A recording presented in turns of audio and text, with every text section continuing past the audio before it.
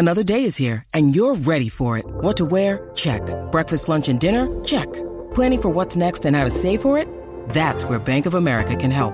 For your financial to-dos, Bank of America has experts ready to help get you closer to your goals.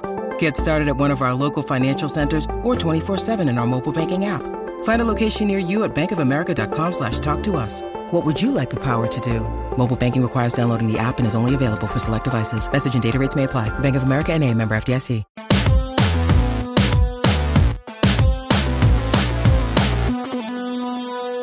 Welcome to Real GM Radio. I am Daniel Rue, your host, and so happy to have you with us for this episode. This is the continuation of the Division Capsule series, and it continues with the Central Division. Lots of interesting stuff here, and two phenomenal guests, Caitlin Cooper of the Basketball She Wrote Patreon and blog, and Dan Feldman of Dunked on Prime. We had a great conversation covering these teams in a whole lot of depth. I really loved it, and it is brought to you by FanDuel.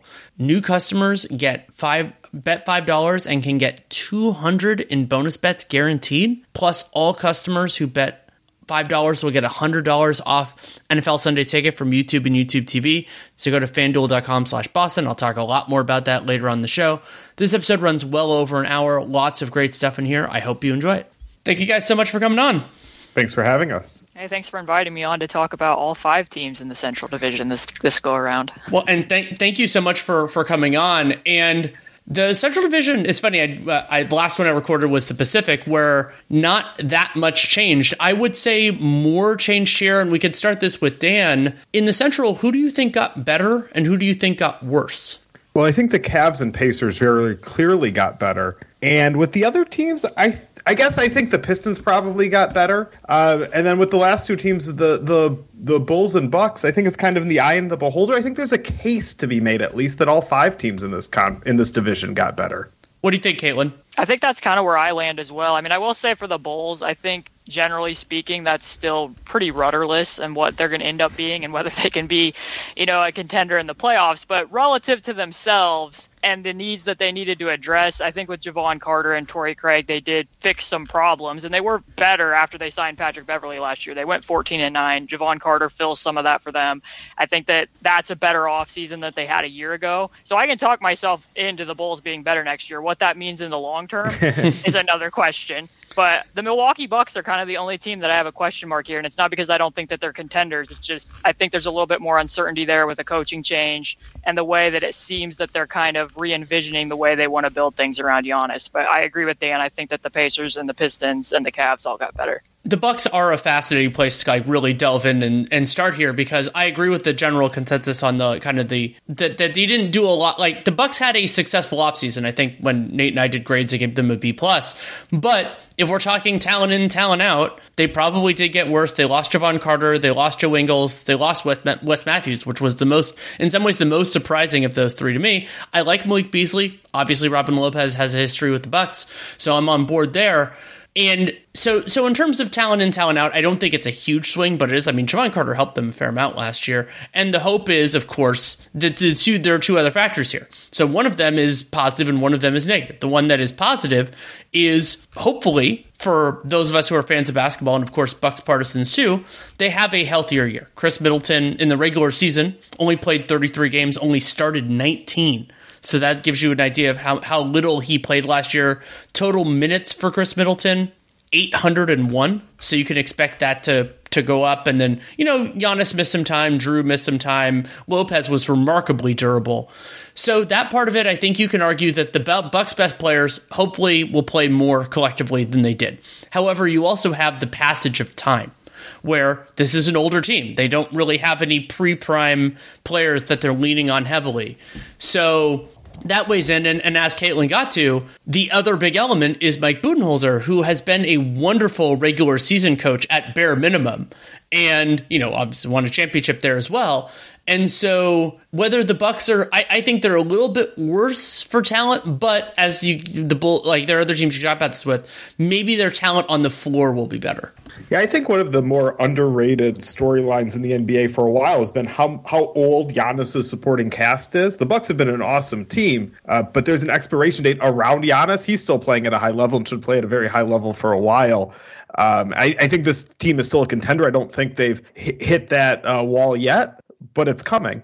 I think with them too, like their big four still performed very well in net rating when Brooke and Drew and Giannis and Chris were out there. I do think that Chris experienced a drop off defensively where maybe they're going to have him start guarding up positions, and some of what they do defensively in general, like just thinking about Adrian Griffin coming over, he's obviously a defense first coach. And it kind of sounds to me like reading some of their interviews and stuff that they've done since hiring him, that they envision doing things a little bit differently defensively than what they've done before, and how that will play with Brooke Lopez, I think will be interesting, because when you look at, like, just as a comparison with the Toronto Raptors, and there's no guarantee that he will take things directly from what he was doing at his prior stop, although I do have experience with Nate Bjorkgren literally copying and pasting almost everything the Raptors were doing with the Pacers.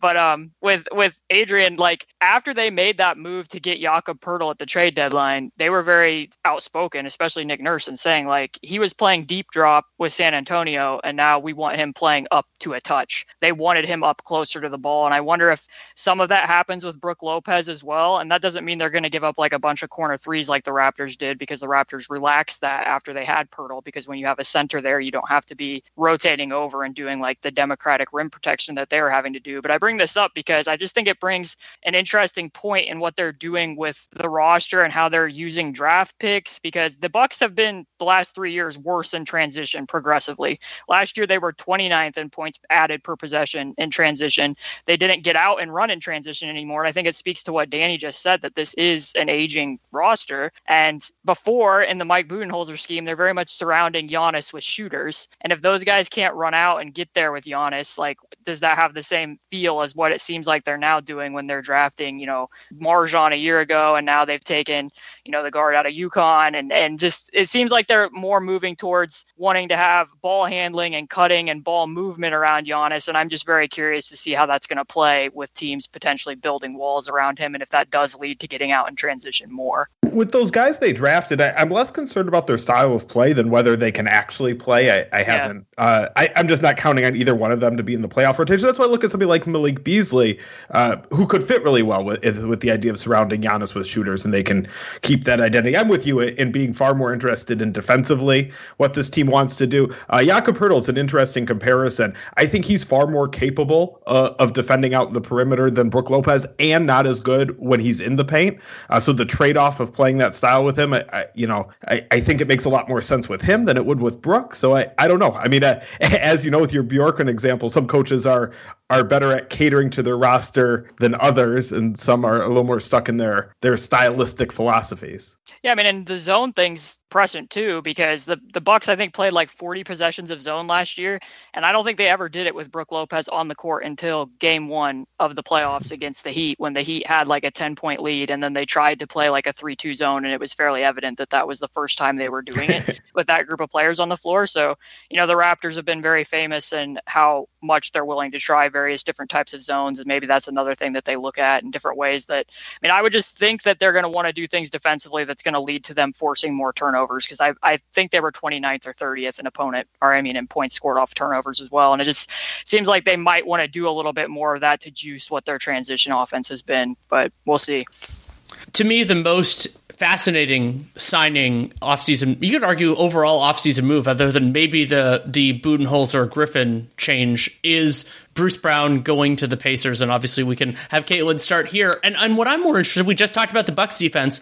What do you think Bruce Brown's defensive role is going to be? Is it just take on the toughest assignment of anybody he can presumably guard?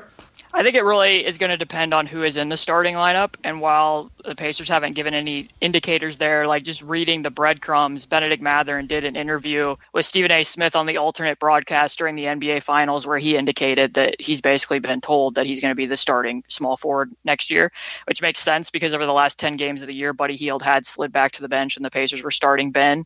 So if you're going to have a backcourt of Tyrese and Ben out on the floor, I do think Tyrese has had a few better moments on ball with Team USA than what I saw at the back end of last season, but I still think generally speaking, you don't really want him in that role, especially because of how important he is as an engine to the Pacers transition offense. Ben's screen navigation isn't where you want it to be. Like even if you're switching, he can create some domino effects. He doesn't veer into the screener super well. So if those two are going to be out there, I think that you'd want Bruce Brown defending at the point of attack as much as possible so that you can have Tyrese playing more of an aerial ace role. I expect that they will have several changes on that end of the floor. They've been a bottom 5 defense each of the last 2 seasons. They know they have to get better at that. And when you watch them in summer league, and that's not a perfect, sometimes what happens in Vegas stays in Vegas. Sometimes it doesn't. We'll see. But you could hear a lot of terminology out there where they were saying chase through the screen, veer, square, where there were changes. They weren't icing side pick and rolls anymore. They were squaring those up and funneling stuff middle. And it indicates to me that there might be a move back to them playing a little bit more traditionally and conservatively on that end of the floor now that they're going to have Bruce Brown.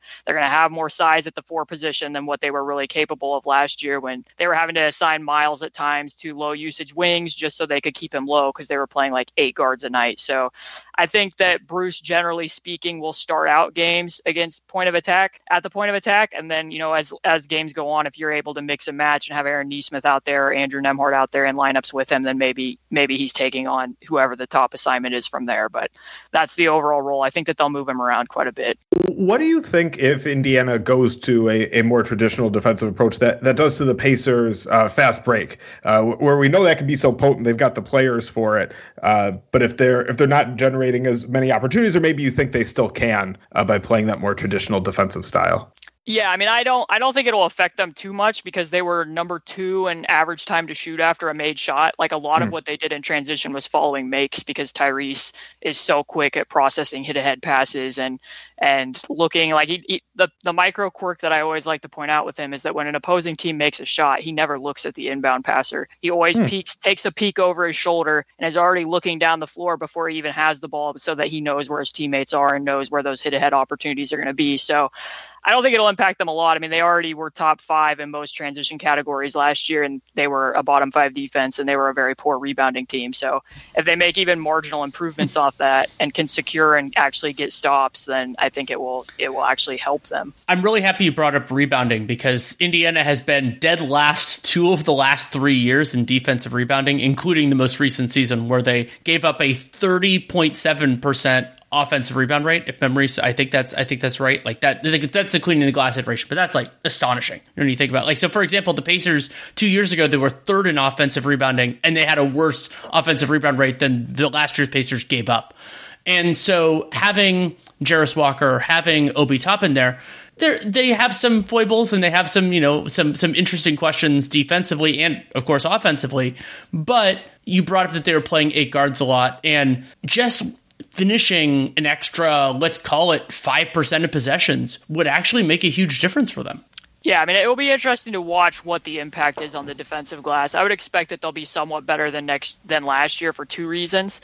When you're playing so small, and they like to use the phrase guard your yard, and to really be able to defend the ball, they didn't have guys who could do that on the perimeter. So they had to go to a very extreme measures sometimes defensively to give themselves a chance to outscore opponents. So you would see them going to switch to blitz, having to double the post a lot, having to, really be aggressive at the nail. And when you're doing that and you're putting yourself into rotation with double teams, that tends to lead holes for offensive rebounding. It's kind of like watching that series between the Warriors and the Kings. Like, yes, Kevon Looney was beasting everybody, but an aspect of that was when you're having to trap that far out on Stephen Curry, it creates holes and you're not right next to somebody to go box that body out. So just by virtue of, if they have more length and size out on the court, I don't think they're going to have to do as much trapping. I think that will help them. But the other aspect of that is Obi Toppin likes to leak out a lot. and the Pacers switch with their 4-man a lot. So I think a part of their transition offense that you might see is that if Obi Toppin does switch out to the ball and he goes to contest the 3, that he's just going to keep on running. So then you're dependent on those other 4 guys, and particularly with Miles Turner, are you going to be able to secure that rebound if he's leaking out a lot? Like he did that with the Knicks, but the Knicks were,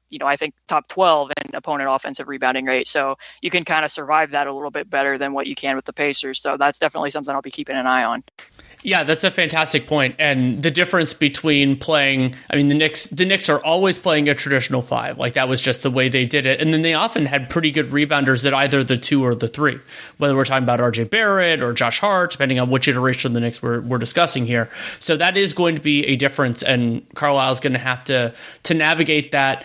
I want to go to the Pistons, and a big picture element of the Pistons offseason that I think in part because of just how weird, like they made a lot of these moves where they like took on a guy and didn't get a ton necessarily in return, is that with new coach Monty Williams, which of course I want to discuss as well, they theoretically now, and I'm not saying the Pistons will do this because there are different motivations like playing young guys and everything else, they can play NBA caliber talent all the time. Like they can do that for 48 minutes a game if they want to.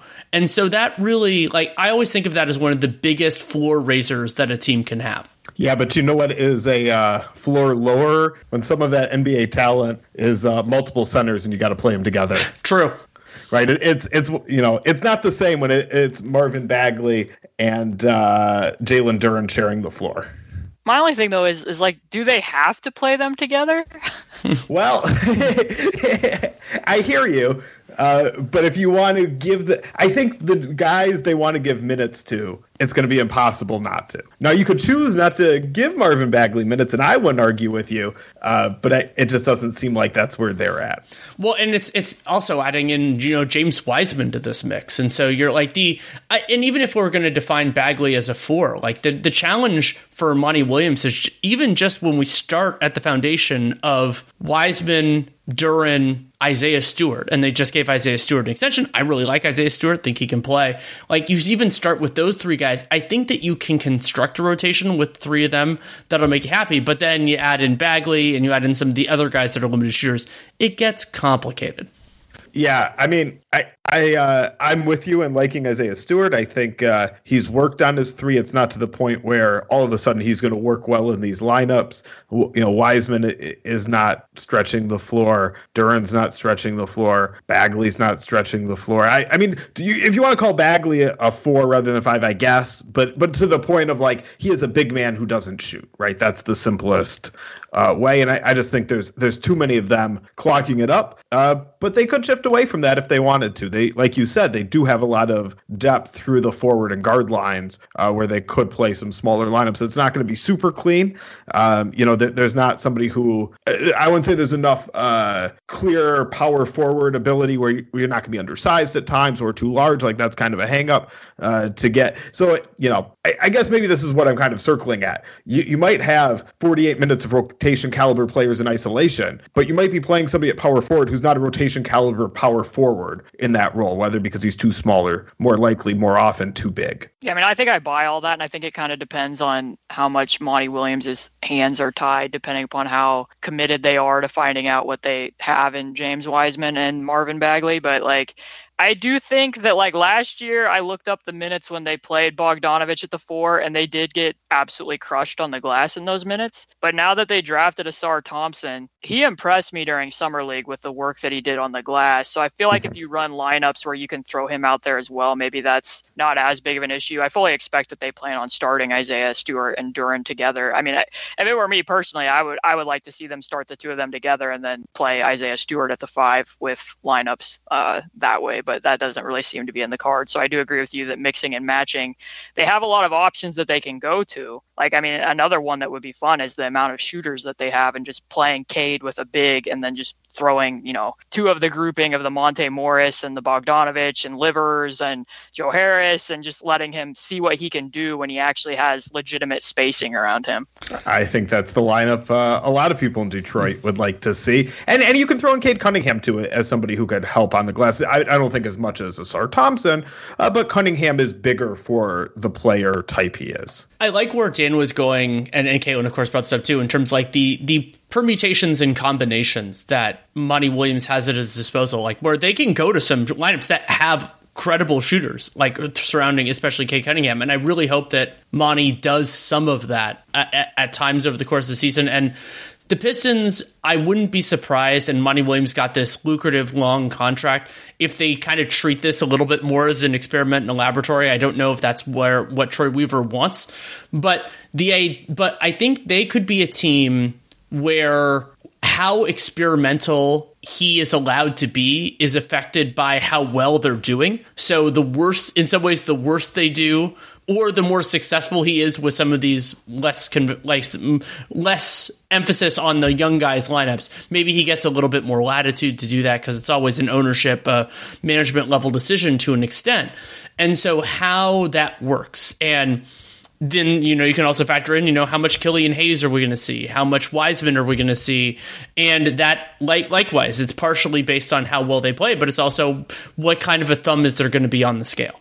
I mean, some of this too is going to, particularly Joe Harris, right? How healthy is he going to be? What can he bring? So whatever you're penciling him in there, it's not completely up to you. And it's also, who counts as a young guy?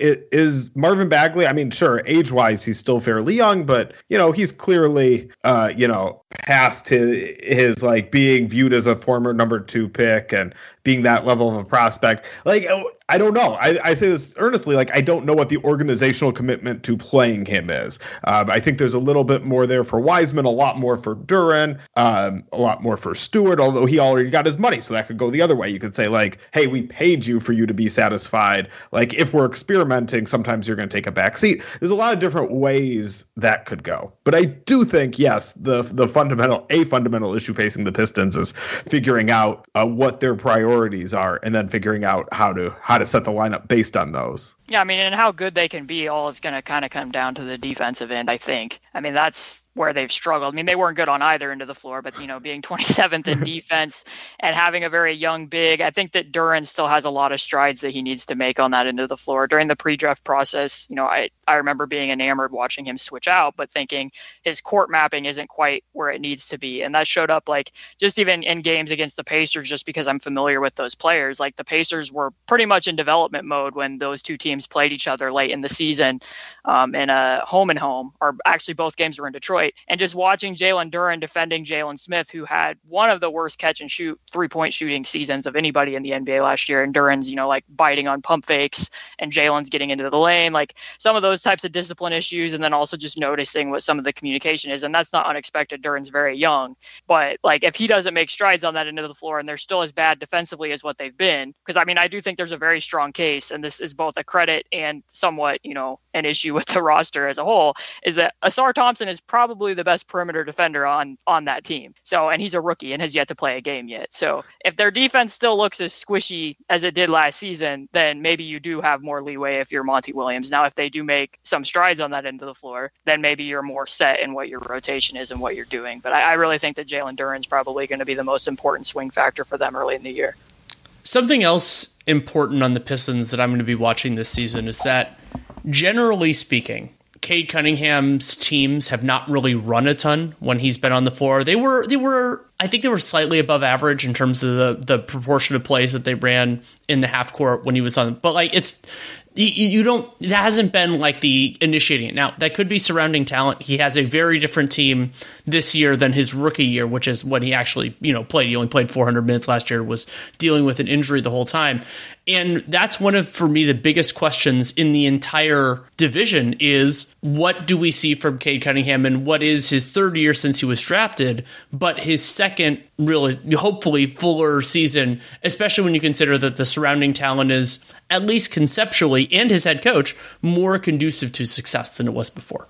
Yeah, I think some of that surrounding talent, some of that is, being a young player and figure things out. I also have a question of, like, is he a point guard, right? Is he going to be the one pushing the pace? Is he going to be playing a lot with Jaden Ivey or Monte Morris? Is there always going to be one of those guys out there in the court with him? I don't know. I don't really, that's one of the things I'm interested in too. And not just in the half court, but to what degree is Cunningham driving the entire offense? He's obviously the focal point, the franchise player, all of those things.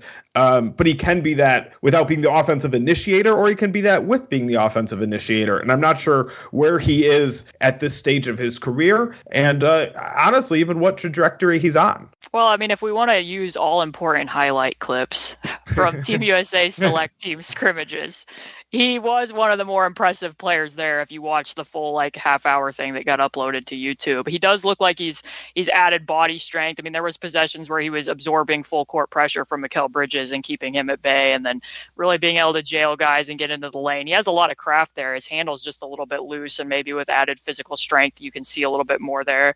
I like him on ball. Like if that's what I would be doing if I was the Pistons, and really be leaning into that, in part because I also like Jaden Ivey better out of second side pick and rolls and being able to attack into cuts off of catches from the weak side.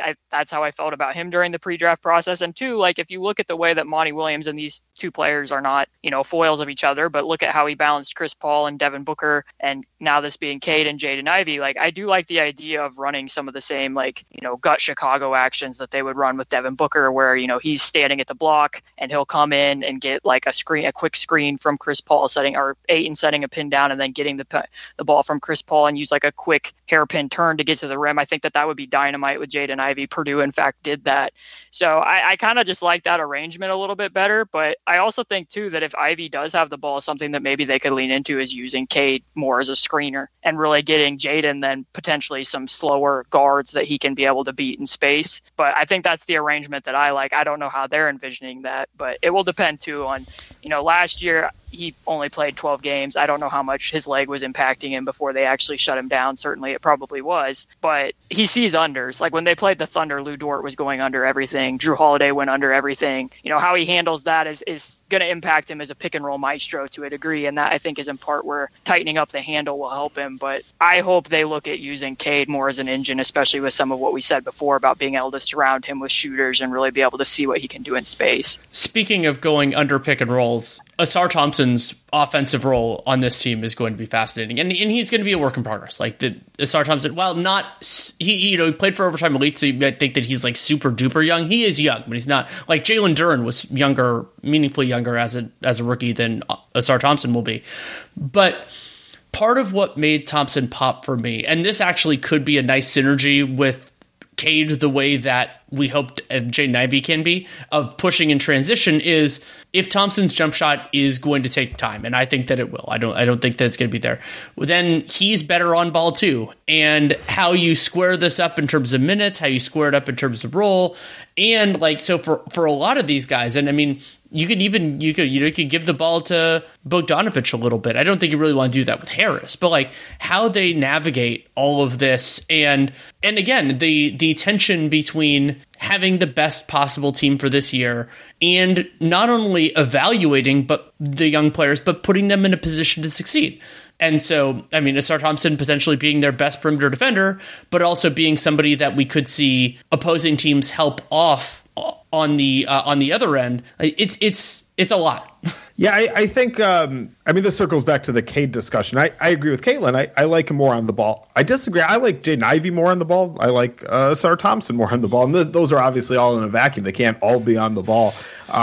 Challenge accepted. And so that's where it gets tricky for Cade, right? Because if you want to surround him with that spacing, how are you going to do that? By playing Ivey and Thompson. And as we talked about, two bigs, there's going to be a challenge there.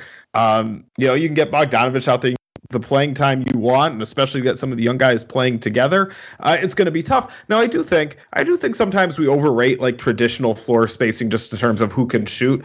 There are ways to overcome some of that through just being active, through playing with energy. I think Ivey is good at that. I think Thompson could be great at that. I think Isaiah Stewart is great at that. So there are some ways to overcome that. But in terms of the traditional shooting floor spacing, I don't know if it's going to be there around Cade Cunningham like we'd like to see. I think with Asar, one thing that stood out about him in Summer League is in the games when Jaden Ivey and Jalen Duren played, I thought he was very unselfish in good ways and that he deferred to them. He's very good at filling in cracks. He eats up space. And there were times where, like, when he was on ball, where he could, use a hezzy and what his burst is, like, he's getting by, like, Moses Brown in drop coverage and pretty easily with, like, him several feet back off of him. But, like, he was also, kind of driving into some crowds with the pick and roll. Like, I kind of like him better, again, off ball and being able to do more as a secondary playmaker. I don't know how many ball screens you'll be seeing him get with Detroit next year. I would be surprised if you see a lot. I think, he's most likely going to come off the bench, although I wouldn't have been opposed to doing the whole,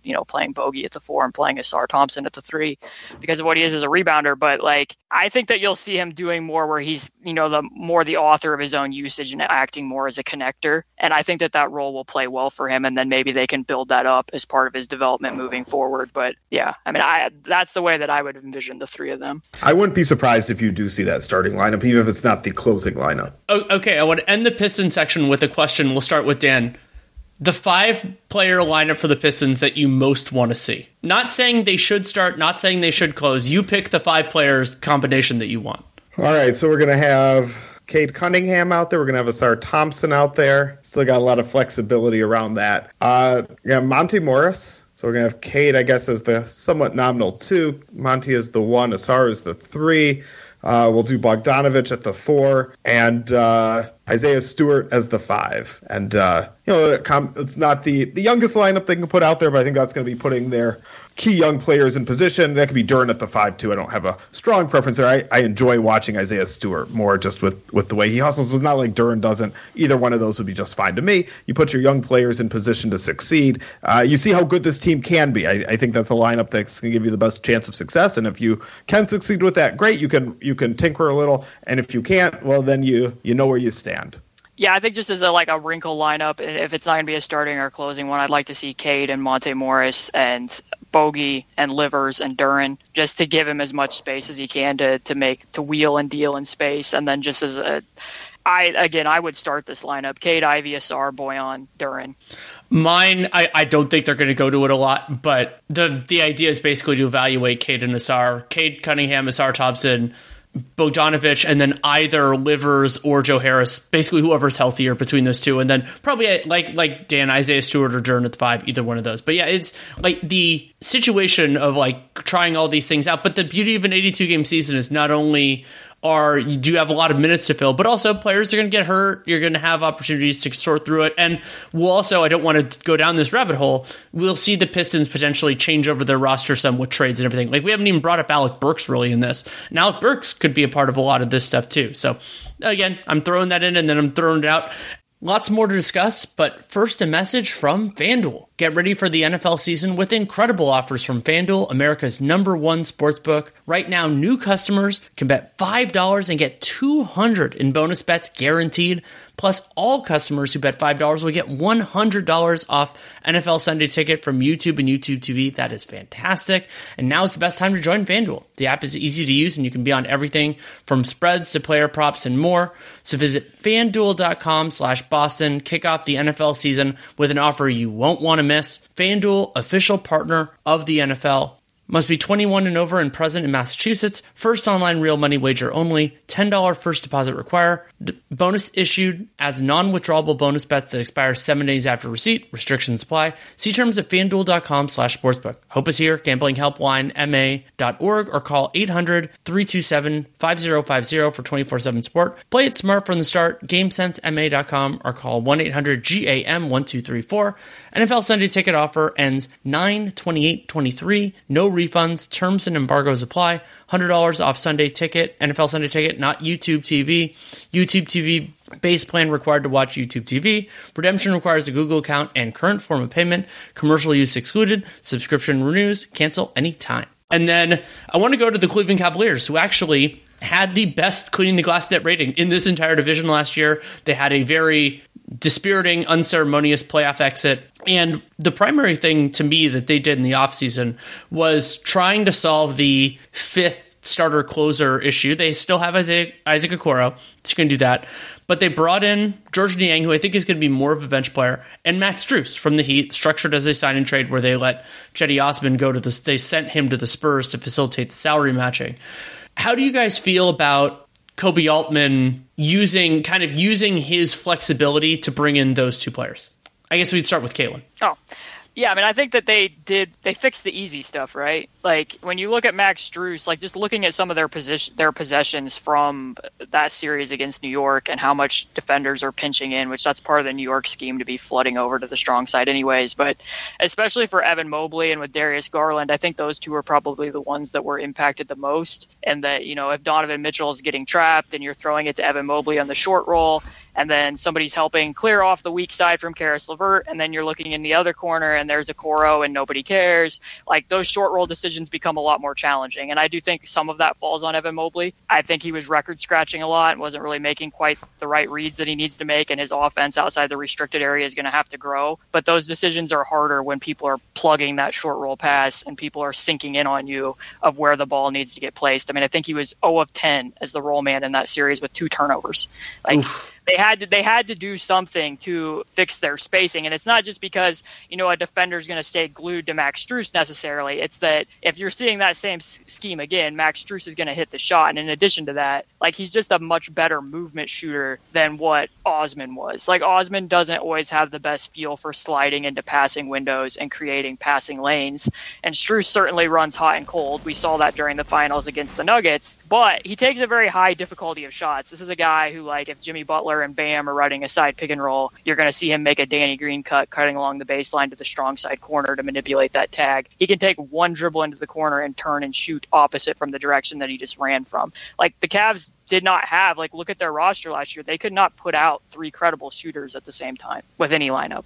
So between having Strus and then also adding Niang, maybe you can do a little bit with Niang at the 4 and certain bench iterations, and along with Dean Wade, where maybe you can stagger Mobley and Jarrett Allen a little bit more. I just think that, is it super flashy? No, but I think that it answers what their problems were in a compelling way. I would have liked, in theory, to see them get somebody who was a bigger defender on the wing than Strus. I don't know who that player was. That player probably wasn't available for all the reasons Caitlin just said. Offensively, Strus makes all the sense as that 5th starter.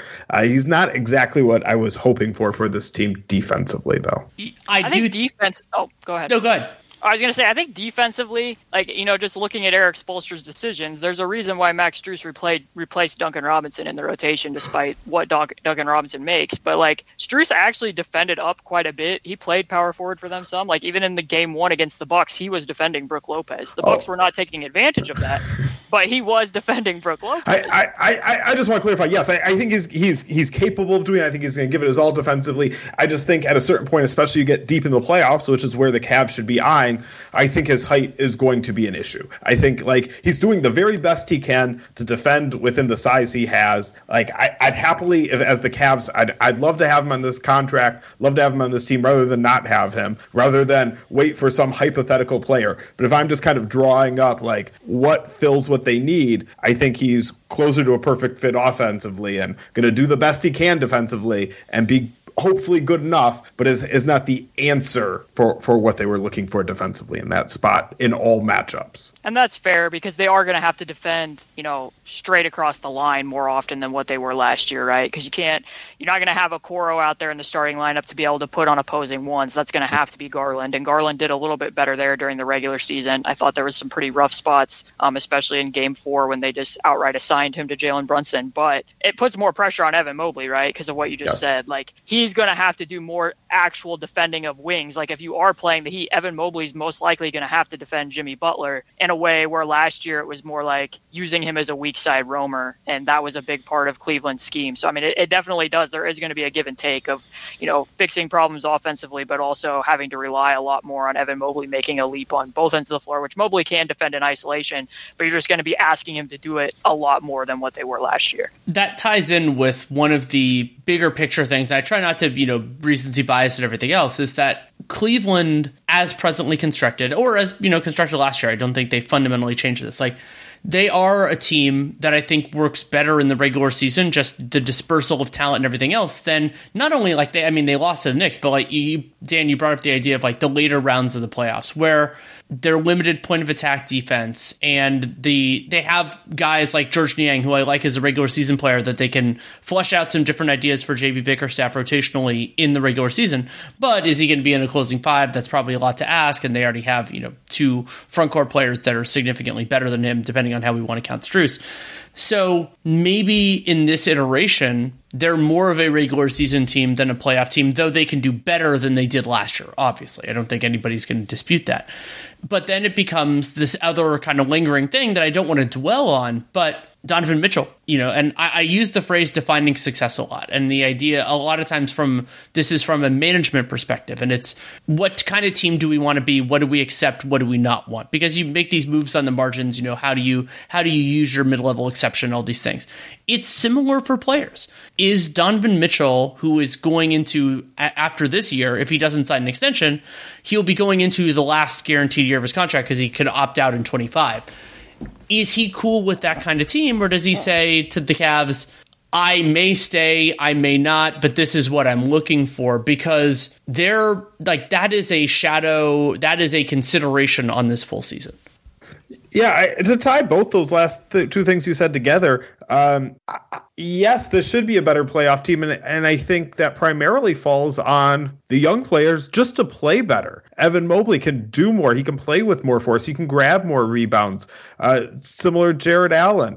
Darius Garland can defend better. He's going to have to do it. I think the Cavs are asking their young players to step up, and I think they're all capable, and so they're just going to have to do it as part of the maturation. It's part of, you go through a loss like you had against the Knicks, where you come in with home court advantage, but the Knicks were the tougher, more physical, more ready team. They smack you around, and you've got to bounce back from that. And so I love the talent of this team's young players, and if they respond in those ways, I think it looks far more encouraging for Donovan Mitchell to want to stay. Will he want to stay? I mean, there's the market issue. I don't know what Donovan Mitchell wants, but it's going to be way more inviting if those players step up, and if they have a second chance, if they've already gone through it once and don't feel the challenge and don't respond, then it's going to look far less appealing to them.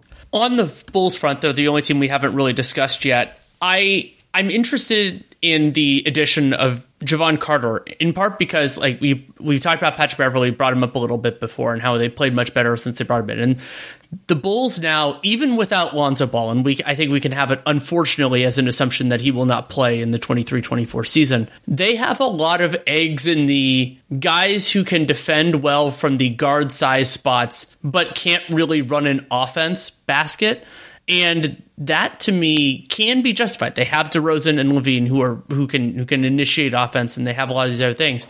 But it is so striking to me that the front office used their resources to get even more players that kind of fill that box. I mean, to me, a lot of this is a bet on Patrick Williams. It's sure we're not looking for power forward help. That's not a hole. We're betting on Patrick Williams to become the player they've really bet on him to become. Picking him that high, starting him, at times force feeding him touches. I don't know. He's got some raw talent. I don't think he's shown enough where I feel super confident that he's going to be a really good player, but it's definitely possible. I mean, on the Patrick Williams front, is he going to make that? I mean, this feels like year 3 of putting him on a breakout candidate list, but is that going to happen for him as long as Zach and DeMar and Vucevic are all on the same roster, and you're continuing to ask him to be the least developed part of his game is being a floor spacer? He hits those shots at a decent enough clip, but he's still the Bulls have a lot of players on this roster who are very reticent shooters. And I think in certain circumstances, what Danny brought up about Lonzo, him no longer being there as the connective tissue to kind of provide that between their big 3 players, which is clearly missing, but also they have guys who don't want to shoot. That's not necessarily a Billy Donovan issue. They have, DeSumo, who doesn't even see a closeout and he'll just drive into the lane. They have Patrick Williams, who doesn't shoot particularly on high volume. Even Vucevic at times can be,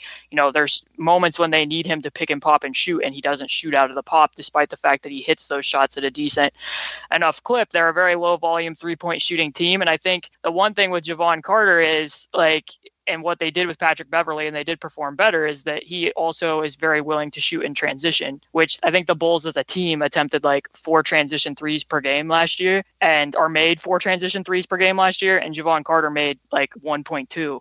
So just having him to be out there and bomb and shoot, I think makes somewhat of a difference. But just like on the Patrick front, like as long as those 3 guys are still on the roster, you're basically asking him to, maybe be a little bit more aggressive attacking the glass, be able to find his own usage as a cutter when like maybe the 3 of them, like one of the sets that the Bulls seem to always want to run at the beginning of games is they give it to Vucevic at the elbow, and then LaVine can kind of cut off that in like a UCLA cut action. If they don't get that, then he immediately sets the pin down for DeMar DeRozan to get the ball and get the handoff from Vooch and play downhill. So it's those 3 players all on one side of the floor, and you have Patrick Williams on the other. Like, will he be a more active cutter?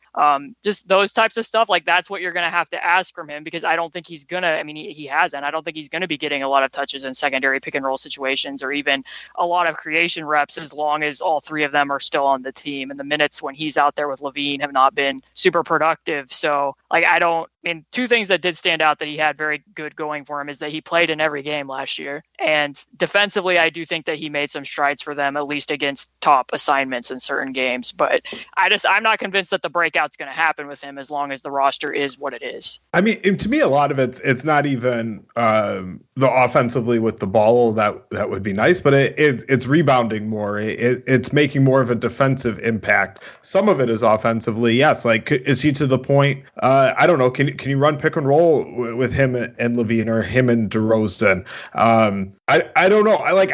I'm not expecting these things, but supposedly he has the talent to be more of an impact player, and he's just so often out there not doing so much. And I think there are just so many different ways he could assert himself where the Bulls were used to seeing, like, I don't know, they've been giving him every opportunity. They started him 65 of those 82 games last year.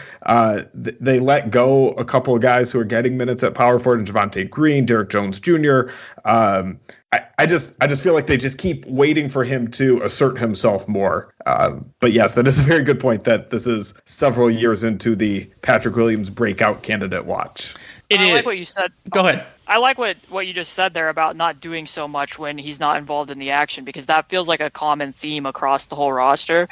Like, I mean, they got outscored in the minutes when DeMar and Vucevic and LaVine were on the court last year. And like, if you break that down by quarter and look at where the usage is, like, it feels like the general trend for them is that they try to establish Vucevic early in the first quarter, play through him. Then in the middle 2 quarters, they play much more through LaVine. And then in the fourth quarter, it becomes all DeRozan. And the fourth quarter is when they're most productive. Their net rating is 8 points per 100 when they're doing it with DeRozan.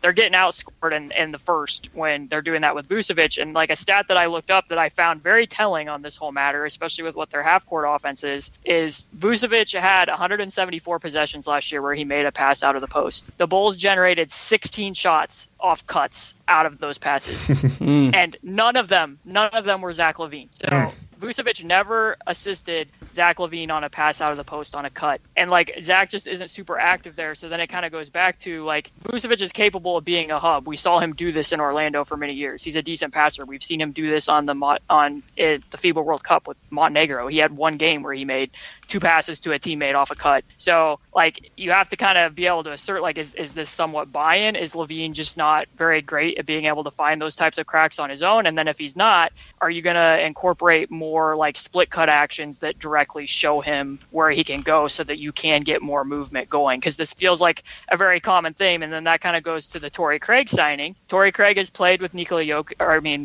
Jokic. He's played with Domantas Sabonis in Indiana. He has experience cutting around those types of guys. Like, I don't think signing Torrey Craig is going to be a savior type thing, but AK obviously has experience from having been in Denver when Torrey Craig was there. Maybe that's somebody who, he is an intuitive cutter. He does attack the offensive glass. The Bulls were a very bad offensive glass or offensive rebounding team. I think he does address certain needs there, and then just offensively finding more ways where those 3 guys can actually play off of each other, which doesn't seem like it happens enough. I know we've been keeping most of these like smaller picture about this season, but big picture, man, I really, really think the Bulls missed an opportunity to blow it up. I'm willing to admit that they were better than I thought they would be when they made these moves to build this team. But with Lonzo Ball's injury, I just think he was so integral to what they do. I just think we're never going to see the team they had in mind ever again. And so you just got to say, hey, we tried it. It didn't work. And you can say it's because of Lonzo Ball's injury. And so you could trade DeRozan for value. You could trade Levine for value. You could not re-sign Vucevic. All of a sudden, you're sleek. You're young. You don't have these major investments. I just think it was right there for a quick pivot into a rebuild. Could trade Alex Caruso for good value at this point. Like I think that would have been so easy for them to pivot into. Now they re-signed Vucevic, and now I think they're right back down this path of we're probably going to be talking about them in a similar way next year. And on that front, I wrote a whole piece for The Athletic last year, kind of around the deadline, talking about how there are these two theories of why you do a teardown. One is that the assets that you get, and the other is improving your draft pick. And I talked about how the timing last year was actually bad because they didn't have their own pick. It was so lightly protected going to the Magic. Yeah, going to the Magic, that it was unlikely that they could assure that they would keep it. However, the 24 pick, they have whole hog. They have it, and then their 25 that they owe from the DeRozan sign and trade. That's only top 10 protected. So theoretically, if Arturis and the front office had pivoted this past off season, they would have been able to build back up if they draft well and everything else reasonably quickly. And now, we'll see what happens with the DeRozan extension. My instinct is that it actually is going to happen. We'll see. That'll be something that dates this podcast a little bit. But you're right, Dan, that there was a point that they could have transitioned, and now that they chose not to, it is possible to happen later, but it depends more on how other teams evaluate their resources, and we're getting closer. Caruso still has 2 years on this contract. DeRozan this is the last year, and then Levine still has a long time. But Vooch, 3 years, $60 million. I don't know how people are going to feel about that in 6 months. Same with Levine, right? You want to, if you're going to trade him, you want to do it at a time he last looked reasonably healthy. Sure. I think we've covered a lot, but I'll throw it out, and Dan, if you have any first, I'll throw it to you. Are there any moves we haven't discussed, front office, coaching, or personnel, that you want to bring up, that you want to discuss, or can we? Is there anything we've missed, basically? Well, my biased answer is Monte Morris from Flint getting traded to the Pistons. My less biased answer, we talked about it some, but the Bucks hiring Mike Budenholzer, in the midst of championship contention, a coach who helped them get a championship. I think he is a phenomenal regular season coach. Whatever problems he has as a playoff coach, he's clearly a good enough coach to win a championship with. That is proven. And to hire a first-time head coach to try and extend this window, we talked about the age. This is getting toward the end of this window. And I think it still would have been open with Budenholzer. I think it's still open with Griffin, but that's such a massive shift in what the Bucks are doing, and I have no idea how it's going to turn out.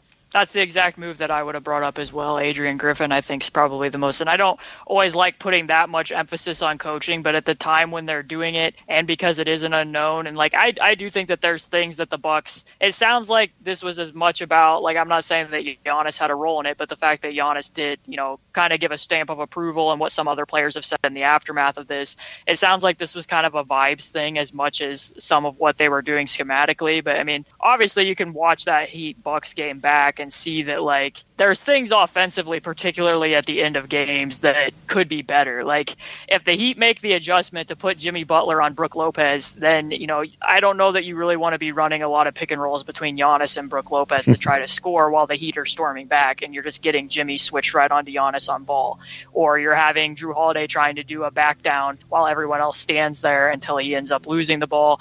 Those types of things where, again, to take it back to the Raptors, the Bucks do a lot of isolations and the Raptors do a lot of isolations, but one thing that differentiates them is the Raptors do a lot of early work, and they tend to seem to identify exactly where the mismatch is quicker, whereas the Bucks are doing a lot of isolating, and it's kind of do I really want Giannis isolating against Jimmy right now? This is the combination that you're going to. So I don't think they always play advantage basketball, I guess is the way that I would put it. And then just it sounds from what is coming out up there that they want to see more ball pressure, they want to see more tempo, they want to see more movement, and That's going to require changes on both ends of the floor, and I'm just interested to see how that dynamic's going to go between what has very clearly in the past been we want to surround Giannis with as much shooting as possible. We want people not to be able to put bricks up of a wall, and now it seems like they are more interested in upgrading the athleticism, which makes sense because it is an aging roster. I don't know where the balance is going to be for that, and to some extent, I mean, something we didn't talk about is who the fifth starter is that they put out there with the big four will kind of say a lot about what the identity is and how they're envisioning how that team's going to play. Absolutely. And we can jump to, we could cover these more briefly, the other parts of the offseason review. Who do we think is going to be the best newcomer to their team? My clear answer in this division is Bruce Brown. Am I missing something? No. It's got to be, right? I don't even know I don't think anybody else is close. Really? Because I feel like now I'm going to get outcasted from Pacers Twitter and my own coverage because I actually think the most impactful newcomer is going to be Max Strus. Ooh. I just think that based on everything we were seeing in that playoff series and how much they did not have an answer there, I just think that addresses the most. And like for the Pacers, Bruce Brown makes a ton of sense. I totally understand why they signed him, and he's going to be as malleable for them as his contract's going to be. And to some extent, that's something we didn't really talk about. The fact that he has that team option means that they could use him to potentially acquire another player if something comes about this season. It's just that, they were starting Andrew Nembhard in that spot, and Andrew Nembhard had a very impressive summer league, in my opinion. And now, depending upon what they do with TJ McConnell, it's possible that Andrew might end up with a smaller move in part because of this move. And there is some overlap between the two of them. Andrew's very sticky at the point of attack. He did a lot of impressive things defensively. He has ability as a secondary playmaker. I would like to see him playing more out of ball screens, but it is possible that Bruce might squeeze Andrew a little bit. And where the Pacers are at their timeline, I think I would prefer to see them leaning more into their rookie a little bit there. But I mean, I think Bruce Brown's going to be very good for the Pacers. There's a lot of different roles he can fill. I just think in terms of making something make more sense, I think I would probably lean toward Max Strus. You talked me into it being close. I still think it's Bruce Brown, but you have convinced me that it was close. I like the idea of like the marginal difference between them, where Max Strus is replacing a real shortcoming, whereas Andrew Nembhard had a really good rookie year, and I'm interested in what he can do. And with the Pacers, there's a weird parallel with the Pistons in that they have a lot of different combinations that they can go to, and over the course of the season, Carlisle's going to have that opportunity. We just don't know exactly who and exactly when. Last question in kind of the off-season review part, and we can start this with Dan.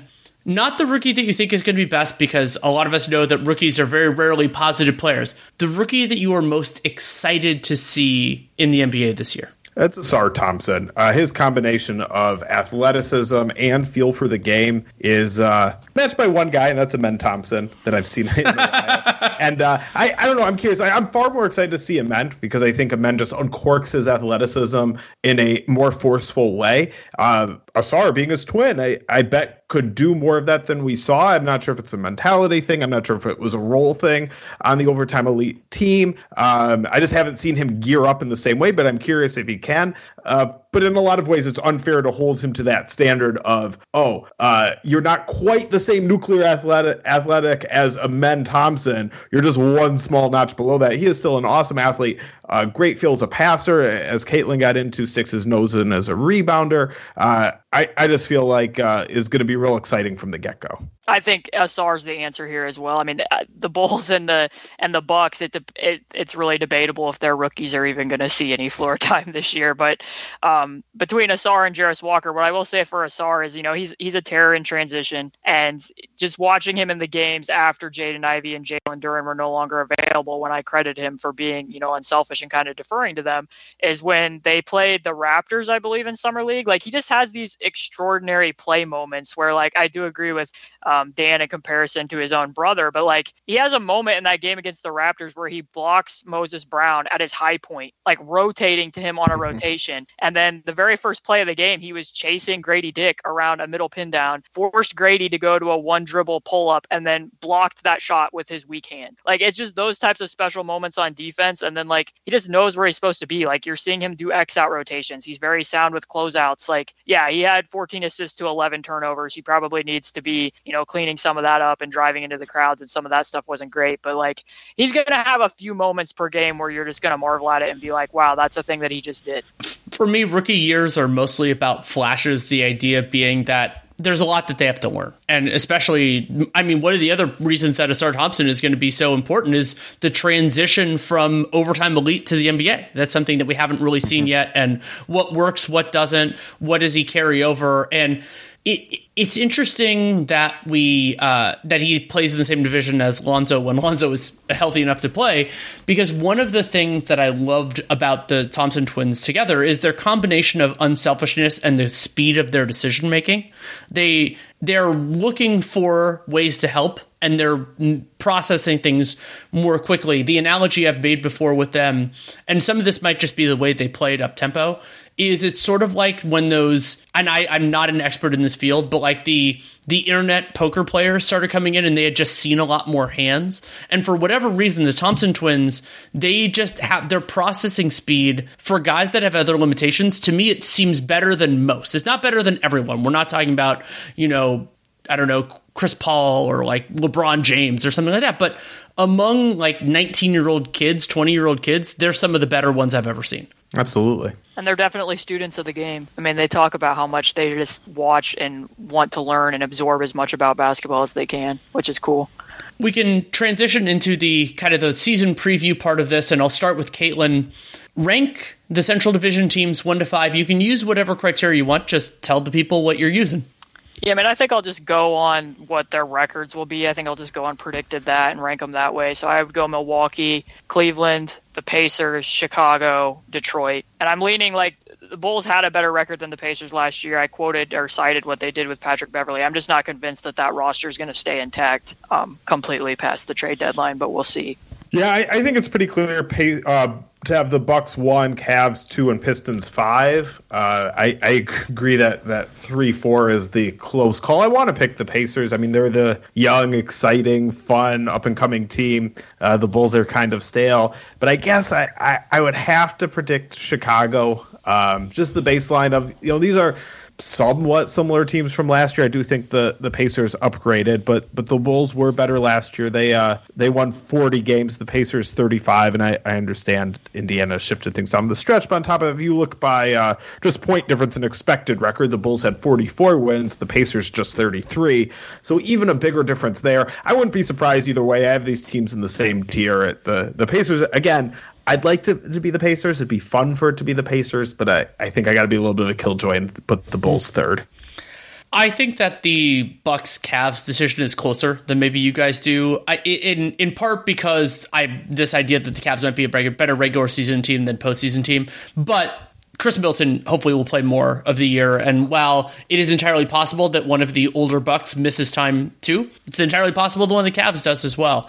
And the transition from Budenholzer to Griffin, I think, will affect things, but I don't think it's going to lop 6 wins off of their expectation.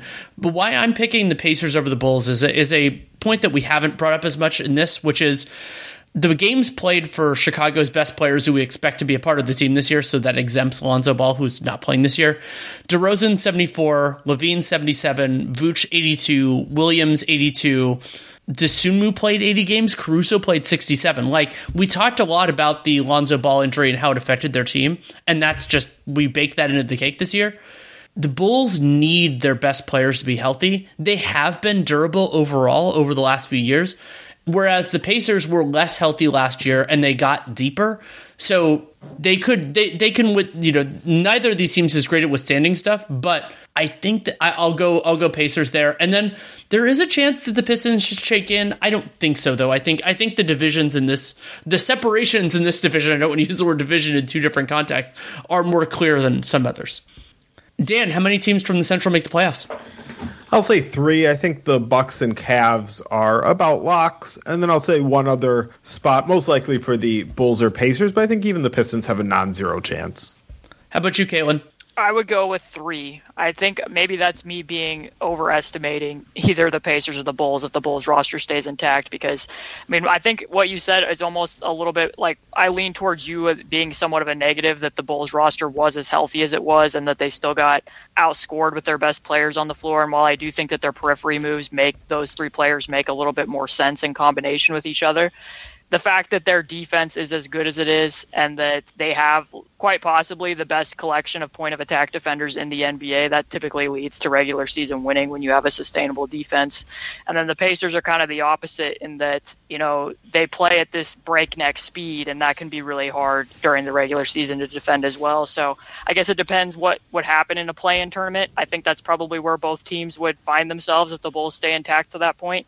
But I think that one of them could probably get out of that. So I think I'll go with the Bucks and the Cavs, and then either one of the Pacers or the Bulls making it out of the play-in. I don't see it happening for the Pistons because I just don't bbelieve that their defense is going to improve enough for them to get there. 3 seems most likely, though 2 is pretty close there. Especially, Caitlin, I agree with your framing that the play-in might be the way that the third team makes it in or doesn't make it in, as the case may be.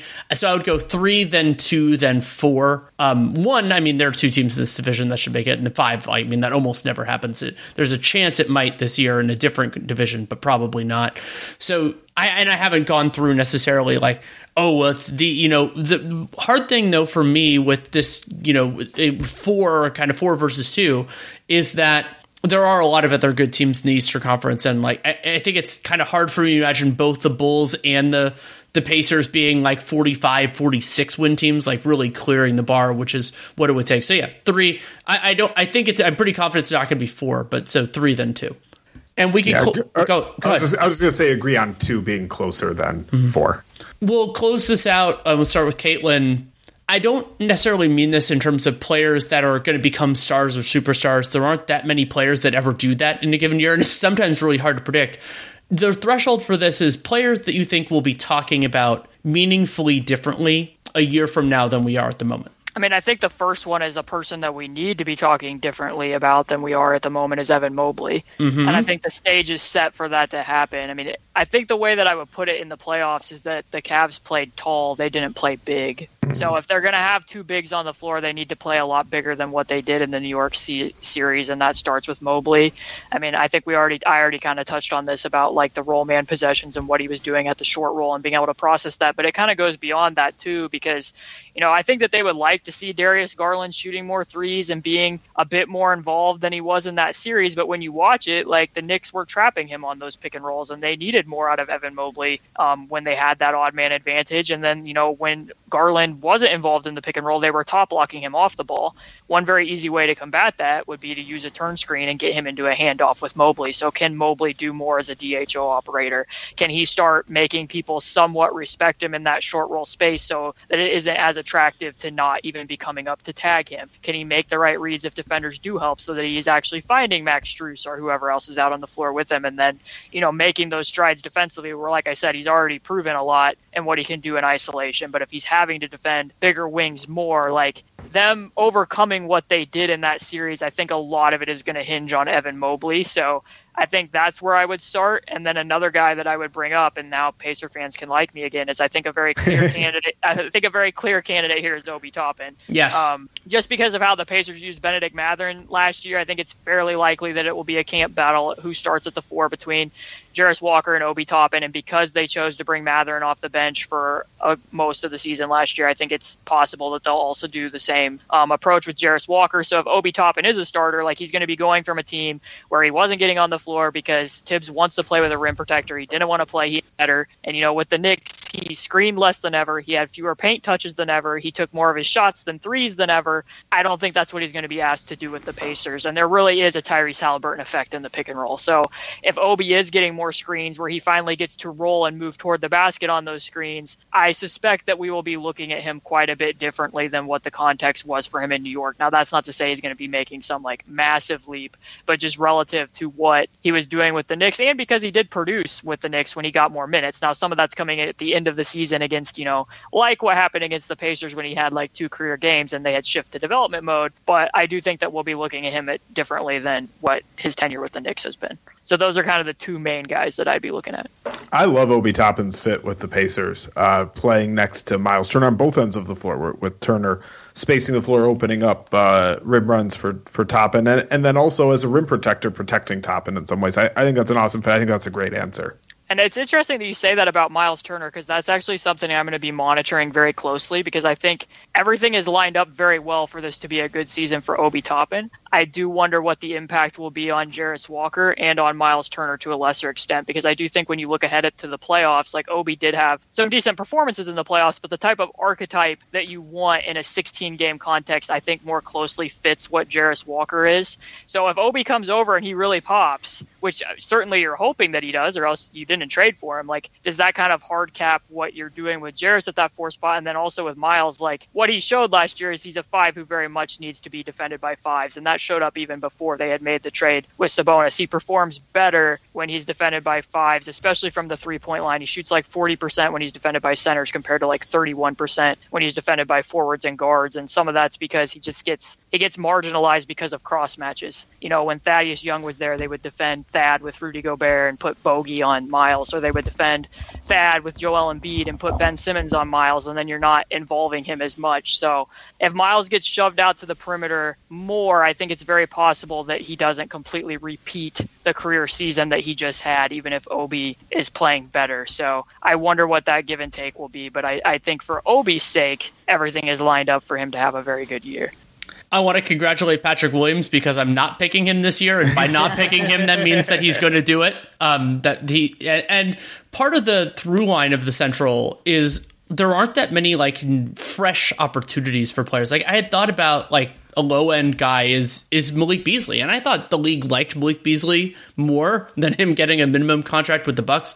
And his flaws defensively can be very frustrating. That, of course, was a factor in Darvin Ham's rotations on the Lakers late last year. I actually think he could fit really well with Milwaukee. Just they're going to generate those 3-point opportunities, and they have enough to clean up messes. And the other guys on their team don't clean too many up. And maybe Adrian Griffin is more cool with messes kind of existing than Mike Budenholzer was. That was a part of the like machine that they've done over the last couple of years. So Malik Beasley could do it, but my number one was Obi Toppin for a lot of the reasons that Caitlin laid out. I'm so thankful that she did that. And the other kind of team that I wanted to point out is Detroit. And there is a possibility that they need to kind of thin things out, and like this isn't the year that Cade Cunningham does it. But I'm hoping and expecting and dreaming for a much better Cade Cunningham than we have actually seen on an NBA floor at any point in his career so far. Well, Cade Cunningham was my choice for breakout player until you added the caveat of, we're going to talk about him differently than we talked about him, because people talk about Cade Cunningham like he's been really good. He hasn't. We can apply context to that and say, hey, he was just a rookie. He was on a bad team. He was in a tough situation. He only played 12 games last year. He was hurting. But he just hasn't been that good on an NBA floor yet. But I think this year, I think he's a good candidate to play like people already talk about him, to actually have earned that. And like just going from only playing 12 games last year to hopefully actually being healthy, that's very low-hanging fruit. But, sure. You know, if he's out there on the court and like what we said with mixing and matching lineups around him, I think that the handle's still going to have to improve. But I don't go off of completely summer highlights and summer workouts, but I do think that he had some impressive moments in that, particularly his chemistry with Duran. So I think that he's prepared to hit the ground running. So I think that he's a very clear breakout player as well, even though, you know, we're picking out two players who are very much factored into the rookie of the year conversation not even 2 years ago, but the context has been different for both. So yeah, my note on Cade Cunningham was like, is this too easy of a pick? Do I need another pick? Like, is that fair? It's right there. Yeah. I could see other Pistons kind of breaking into new levels. This would be a great time for Jaden Ivey, and I think Asar Thompson's probably a year or two away. But if they can get one of their young guys, one of the bigs, to really establish themselves as a clear-cut starter in the league this year, it would make a world of difference for them moving forward. Yeah, I think the big thing there is Duran making strides defensively, because I think it's going to be very easy for him to, average like 12 points just from being a rim runner, especially if they play more in transition and what he does as a roller. And then Isaiah Stewart, what can he do offensively? Because he did have a nice start to the season shooting the three, and then I know he injured his elbow and the rest, other than like his very hot November. I think he shot like 31%, but he is kind of surprisingly nimble when he puts the ball on the floor and can kind of navigate the middle of the floor okay with like a crab dribble once in a while. I really like Isaiah Stewart. I don't know if we'll continue to like them playing two bigs together, but it seems like Detroit likes the idea of playing him at the 4. I'd like to see them swing him to the 5, and I do think that he's a guy that, you know, when they do get to the point where they are a playoff team, that we'll probably look at Isaiah Stewart as being more valuable in the playoffs than what we fully realize about just watching him as a regular season player, because he is so switchable, and because I also think his feel is kind of underrated. There's times where you can watch him do something in the short roll or watch where he'll intuitively set a screen that isn't part of a play, and I don't think that always gets credited, because we kind of look at him just being like, because he is so strong and can assert and use his body so well, that I think that some of the feel gets lost with him. But I think those are the two big things. Can he make strides offensively, and can Duren make strides defensively? Excellent. Well, I will thank you both for taking the time to come on. Hey, thanks for having me. Thanks for having us. Yeah. Thanks again to Caitlin Cooper and Dan Feldman for taking the time to come on. You can and should subscribe to Caitlin Cooper's Basketball She Wrote blog, which is a Patreon. I should post the link here. If not, you can find it very easily on her social media accounts. C2_Cooper is her account on Twitter. And Dan Feldman is an integral part of Dunked on Prime, Daily Dunks, and a guest as well. We're actually working on a podcast that will come out as a part of the Dunked on Prime umbrella that should come out next week, depending on some editing timing. And of course, he does absolutely excellent work. Love having him on as well. If you want to support the show, there are a lot of different things you can do. You can subscribe to Real GM Radio in the podcast player of your choosing and download every episode. It's never going to come out on a specific day of the week. You can't get in the habit, so subscribing, it'll just pop into your player when it's ready. And you can also help other people find the show through word of mouth, social media, or leaving a rating and review in the podcast player of your choosing. Really do appreciate that. The single most important thing you can do for this show and any other that has them is to check out our sponsors. For Real GM Radio, that is FanDuel. Go to FanDuel.com/Boston. New customers can bet that $5 and get 200 in bonus bets guaranteed. And then all customers who bet $5 will get $100 off Sunday Ticket from YouTube and YouTube TV, which is pretty awesome. If you want to support my other work, I have pieces coming out with some frequency at The Athletic. I have a bunch of ideas that actually have a window to write here for now. And then, of course, Dunked on Prime going strong, and we're getting closer to the seasons. There are a lot of things that will come up when that happens, and those will be ready to announce when they're ready to announce. And if you have any feedback, good, bad, or indifferent, DanielLaRue@gmail.com is the way to get to me. If you take the time to write it, I will take the time to read it. That is an absolute promise. I try to get back, but as many of you know, I have a young child, and I'm not always the greatest at that, but I have them go into my inbox, and so I try to read them, even if it's on my phone, before I go to bed each night, and get some wonderful stuff, feedback, and everything else there. So I really do appreciate it, really do read it, try to reply when I can. And if I didn't mention, I think I did, DanielLaRueNBA@gmail.com is the way to get that to me. So thank you so much for listening, take care, and make it a great day.